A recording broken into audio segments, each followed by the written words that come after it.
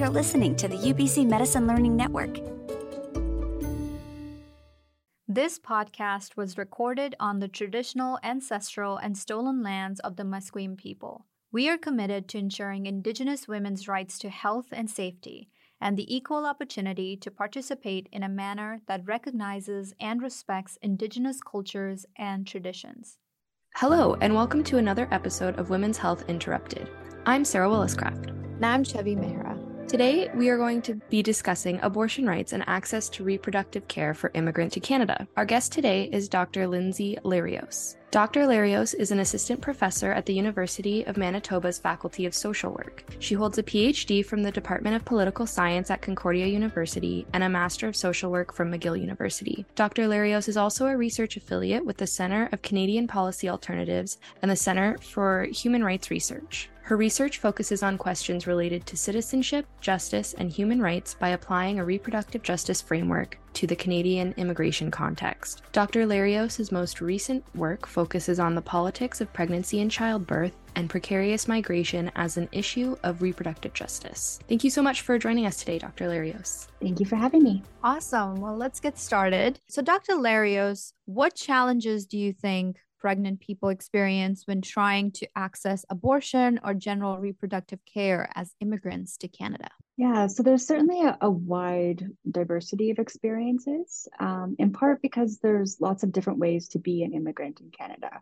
So different pathways, processes, etc., things like that, each with their different implications on how one is able to access health and social services and potentially what that experience feels like for them, right? So my research focuses on people in Canada without permanent residency or citizenship. So this is what we call precarious immigration status. It includes people with temporary status, like migrant workers, international students, refugee claimants, certain family sponsorship applicants, as well as others who may have lost their status for different reasons. One of the most significant challenges for folks in these groups of migrants is when they are ineligible for public health care coverage. So this can look different in different provinces. In Manitoba, where I am right now, this would include migrant workers with permits under 12 months, all international students and their partners, and just others who are on temporary residency permits or who have lost their status. So people in this situation will sometimes often have private insurance. However, in many cases, these private insurance plans don't cover things like prenatal and obstetric care,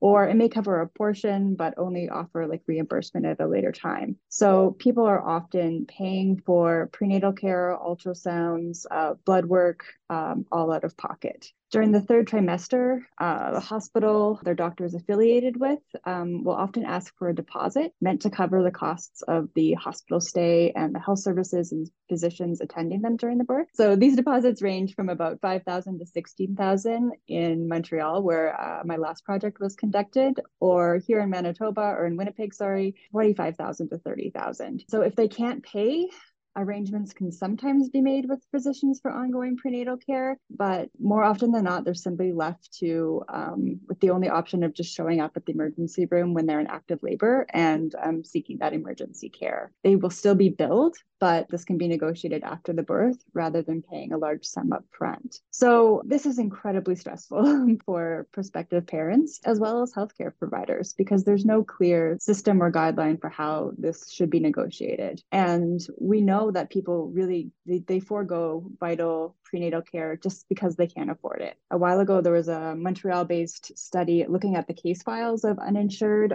migrants and refugee claimants who were pregnant, and they found that 78% of uninsured patients weren't receiving ultrasounds, 78% had no blood work, and 66 had no prenatal visits. This finding is pretty consistent with other studies. It can really also lead to complications or at least heightened risk during the birth process or the pregnancy in general. So we know there's an increased risk of emergency C-section, postpartum depression, and other kinds of health complications. And it affects their overall experience when they're giving birth. So patients deciding not to take an epidural because they can't pay for it, or being refused it until they can pay for it, even though they're in active labor. Patients have said that they felt like, oh, well, these doctors and these staff are doing me a favor because I don't really deserve this, because that's the frame or the the lens that they've entered into in that space. So they really worry about, voicing their concerns or objecting to certain types of treatment because they're just, thankful that they're getting care in this place. And then also just wanting to leave the hospital as soon as possible in order to decrease costs and really always weighing the care they need against the financial weight, and also face real fears around detention and deportation, depending on their status. There's a lot of different compounding factors for folks with precarious immigration status, but certainly the financial cost, if they're uninsured, is one of the most significant and really exacerbates some of the other ones. I have a couple of follow-up questions, Dr. Yeah. Larios. One of them is you mentioned how some migrants who do come in, they often have private insurance plans. Are they based in Canada? Do they have these insurance plans from perhaps their home countries? And then the second question I had is for pregnant families who don't have the means to receive care. Like, are there services or initiatives in place to support migrant people? Yeah, so in terms of the private insurance, so this has to be an insurance that will be accepted in Canada. So usually these are Canadian insurance plans. So for international students, for example, like the university kind of sets you up on a given plan. A lot of people have Blue Cross. Those kind of big plans that we kind of know in Canada are also plans that these folks in these groups are accessing. They can certainly have insurance from other countries, but there are different types of insurance that are going to be applied in different kinds of or different geographical settings. So even if they have an insurance from their home country, it might not actually be accepted in Canada. So there's going to be specific guidelines around that. And also, if it's something like travel insurance, it's going to cover different sorts of things than a more comprehensive insurance plan would. So even with the comprehensive kind of insurance plans, things like reproductive care are often considered elective rather than necessary treatment.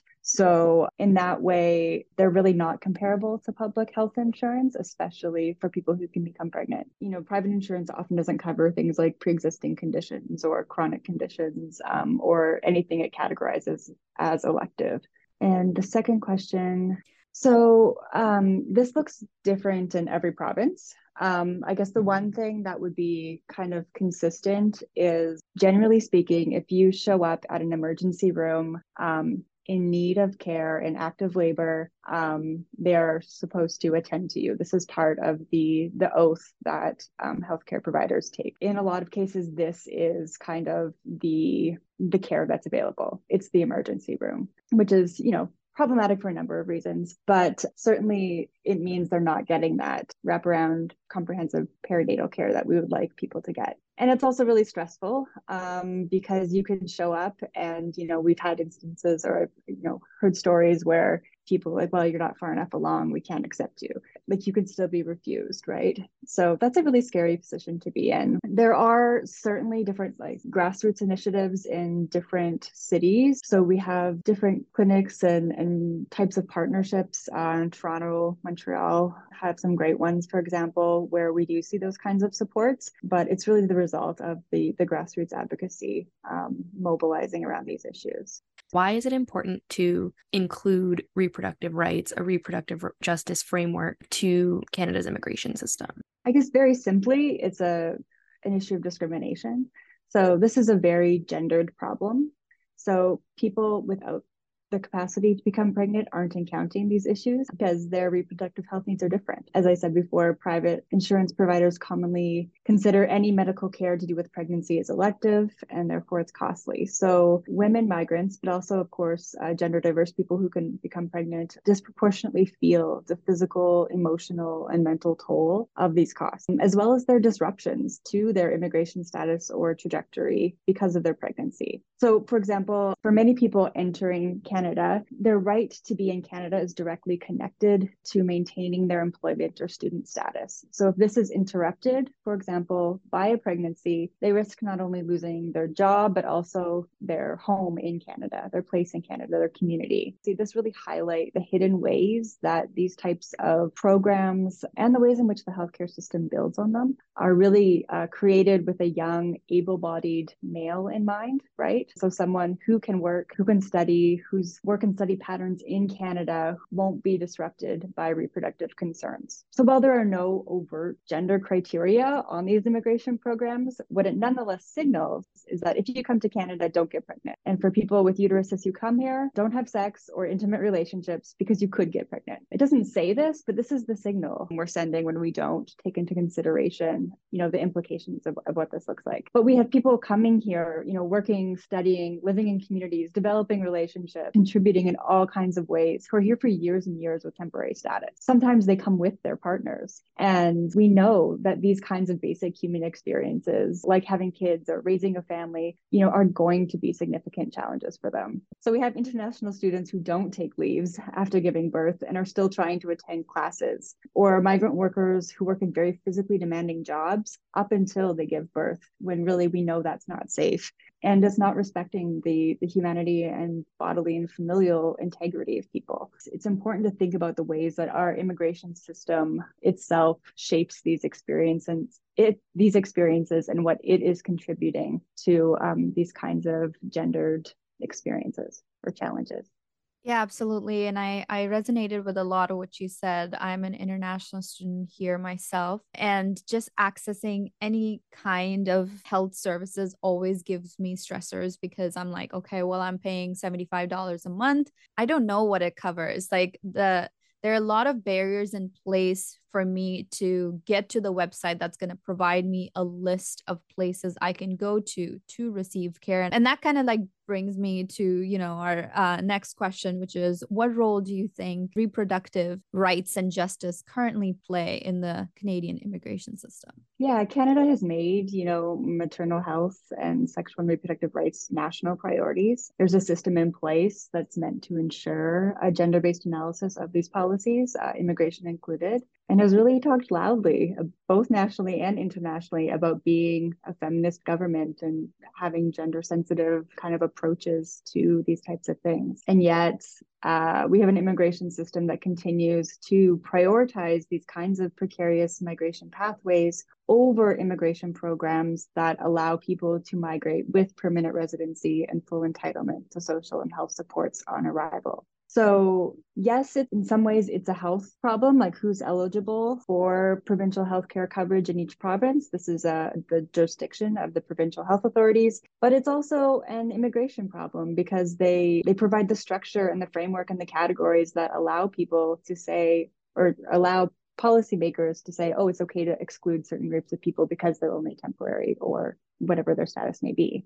So as I said before, there are different ways that certain governments or certain jurisdictions are responding to this issue. One is banning limited access to provincial healthcare coverage for pregnant people. So we can see an example of this in Quebec, but we can also look to the US. For example, very specific kinds of programs in New York or California catered to marginalized pregnant people. Provincial governments can also expand access to healthcare insurance more generally to certain groups. So Manitoba did this for international students in 2011, although it was rescinded in 2018. Quebec recently did this for all children, regardless of status. So we see that provinces do have the capacity to expand eligibility to people with different statuses. It's just about political will. And secondly, governments can provide funding to or work in partnerships with nonprofit community clinics to provide certain types of care. As I said before, we see examples of this in Toronto and Montreal. And in Ontario, we can see the province working with midwives who have played a really particular and significant role in providing this care to uninsured pregnant people. So there are examples that we can follow and look to that sure have their limitations, but are expanding access to care for people. And those are largely health sector initiatives. So yeah, as I said before, I guess, in terms of immigration, it's moving away from immigration programs that promote precarity, instability, and allow for barriers to access to basic things like healthcare. We've been discussing a lot about how this is a very gendered issue. Another thing we wanted to ask you as well was sort of how does access to reproductive care for pregnant immigrants vary based on class, race, ethnicity, and other socioeconomic factors? So I think in terms of class or socioeconomics, it's pretty clear for people who are low income, if they happen to be uninsured or privately covered but have to pay costs up front, these kinds of costs accumulate if they become pregnant and move forward with the pregnancy are just financially devastating, quite frankly. So international students who are already working two jobs to cover the cost of tuition now faced with a $30,000 hospital bill. Like, what do you do? Temporary workers who are in Canada working the jobs no Canadian wants to work because they're too low paying, or people who aren't even formally allowed to work because they're in between programs or who've lost their status in other ways. These are not high income groups, generally speaking, simply because of the way that the migration programs are structured and the criteria and the types of work they end up taking on.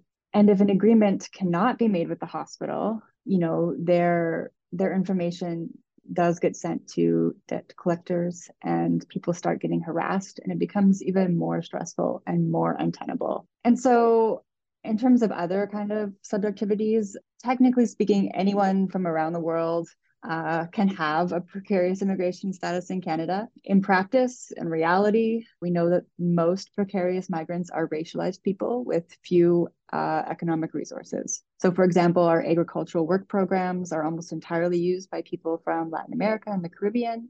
Our in-home caregiving programs or work permits have almost entirely been used by women from the Philippines. We also know we have large numbers of international students from China, India, Nigeria. So when we think generally about who's actually impacted by this issue and who bears the short and long-term costs or consequences of precarious migration, it is racialized individuals and their families. And they carry those experiences with them, even if they someday become citizens. And this plays out in other ways, specific to their pregnancy as well. A person whose family is living in a country that requires a visa to travel to Canada is going to face more barriers. Getting that concrete family support postpartum, whereas someone from the US can have their family come and go without that extra layer of paperwork and securitization. We also have incidences where a Muslim woman who wears a hijab but is paying for the cost of her delivery may not be able to afford a private room.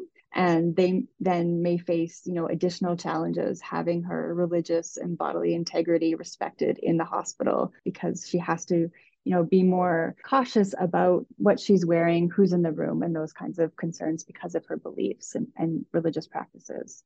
So there are a lot of layers to these types of challenges, and they're shaped in numerous ways by people's unique positions and the identities that they bring with them. What reforms or repairs need to happen to extend access to reproductive care for pregnant immigrants? I mean, we can think about this, I guess, from two different policy venues. So on one hand, there could be a healthcare intervention. So we could expand our existing public healthcare to provide coverage for folks who don't have it. And there's also a lot of work to be done around, sensitizing or providing information and training to folks in healthcare settings about, what it means to have a precarious migration status, how that happens. And the other side of it is the immigration side. So we have an immigration system that makes people vulnerable just in virtue of the different categories that it and pathways that it guides people along or forces people into. And when we say that, it's okay to treat people in this kind of category differently because they're not actually part of us as citizens, that's a problem. Well, that brings us to the very last question we had, and